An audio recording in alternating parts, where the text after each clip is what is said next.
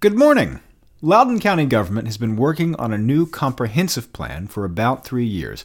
It was originally going to be half that, but whatever. And now we're at the last step, the Board of Supervisors. For Monday, March 25th, it's your Loudoun Now Morning Minute.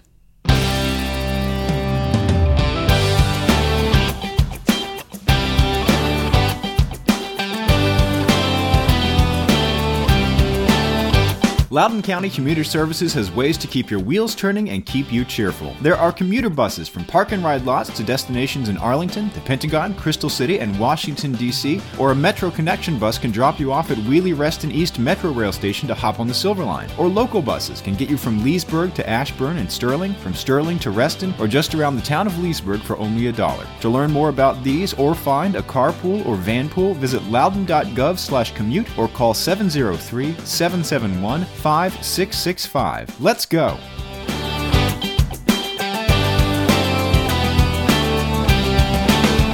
Today's Morning Minute is brought to you by Loudoun County Transit. Thanks for being with us. I'm Rince Green.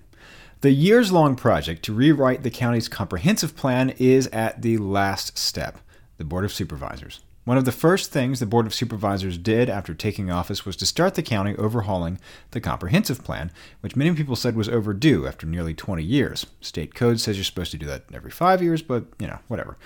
Planned in spring of 2016 and officially launched that summer, the project to write a new comprehensive plan was originally supposed to be an 18-month project. Now, in the final year of their term, supervisors are scheduled to wrap up work on that plan in June, more than 3 years after it started. Both the county government staff members who are going to lead that plan, former Planning and Zoning Director Ricky Barker and former Project Manager Christopher Garcia, have left. One of the county's senior-most officials, Deputy County Administrator Charles Yudd, was put directly in charge of the project and tasked with getting it back on track.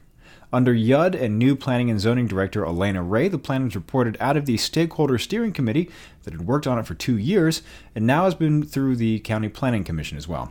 This timing has some people worried because this plan is now arriving on the county dais at the same time as election year. Election year politics have already started to show up on the Board of Supervisors. Vice Chairman Ralph Bona warned the decisions that have to be made on this comprehensive plan are too important to play politics. This new plan will guide the county for a long time. Supervisors are also already asking if they might get away with taking longer than the state-mandated 90 days to review the plan. That clock will start with a formal vote by the Planning Commission on March 26th. This new plan has new design standards, a new format, and would allow up to about 27,500 more forecasted homes by 2040 than the county's current comprehensive plan, in response to studies that showed housing demand far outpacing Loudoun supply, and that a family making Loudoun's median income cannot afford a median-price house in Loudoun.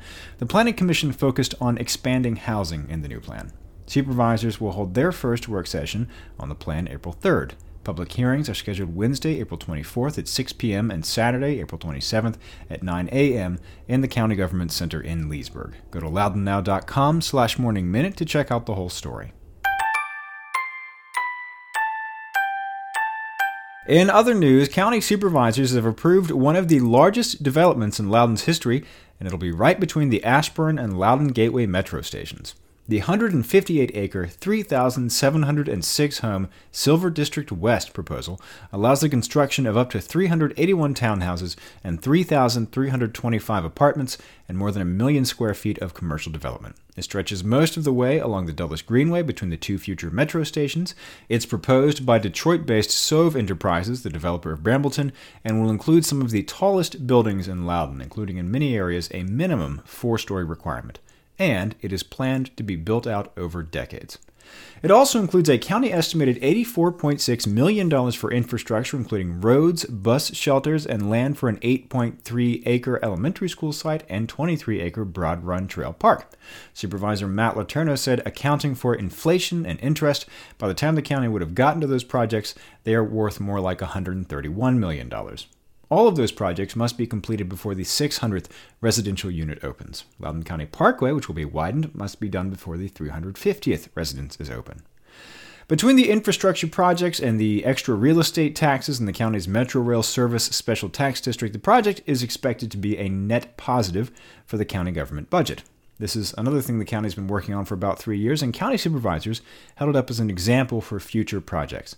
Typically, traffic analyses are done by the developer. On this one, the county did an independent traffic and fiscal analysis.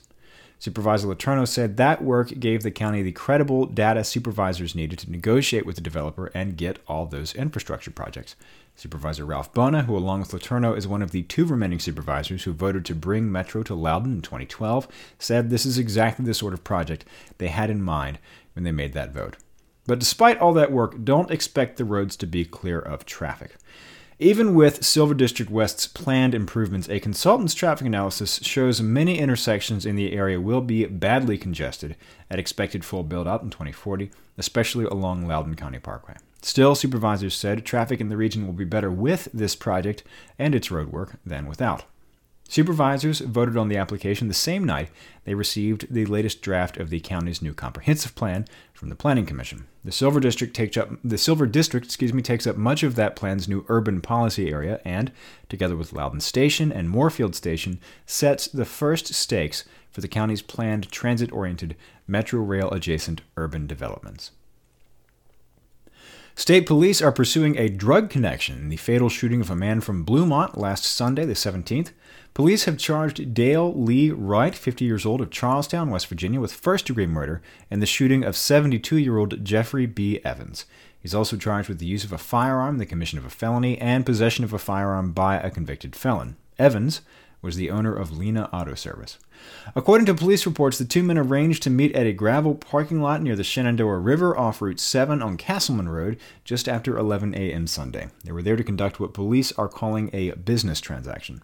During the meeting, an altercation occurred and Wright allegedly shot Evans multiple times. Evans attempted to flee in his truck but crashed after driving across Route 7. He died at the scene. Wright is alleged to have fled. In addition to investigating Wright, state police are now looking into Evans's activities. Last Monday, authorities searched Evans's home on Foggy Bottom Road near Bluemont. According to the warrant, they are investigating his possible involvement with marijuana possession and distribution after finding photos on Facebook showing Evans displaying marijuana and large amounts of cash. Investigators seized computers, thumb drives, a cell phone, documents, and what they called green plant material. Investigators were told that he had arranged the meeting with Wright to buy an antique truck. They found a large amount of cash and a weapon in Evans's truck, according to the warrant.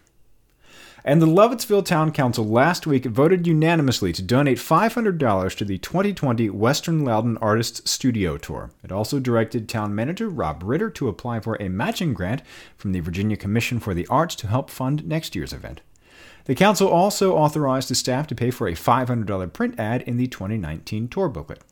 The 14th annual tour this year will be June 1st and 2nd and feature 68 artists who will open up their studios in Western Loudoun to the public. According to event organizers, every year the tour attracts about 1,000 people from around the region. More at WLAST.org. Get the full story on this and all these stories over at loudounnow.com.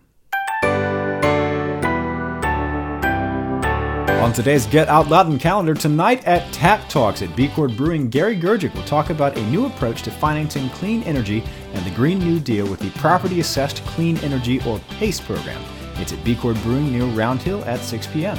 Get the details on this event and check out the rest of the event's calendar at getoutloudon.com. And if you like the Morning Minute, create a comprehensive plan for this podcast, because honestly I'm just kind of winging it. Tell your friends and subscribe wherever you get your podcasts. It'll be waiting for you there every morning. Okay, have a great day.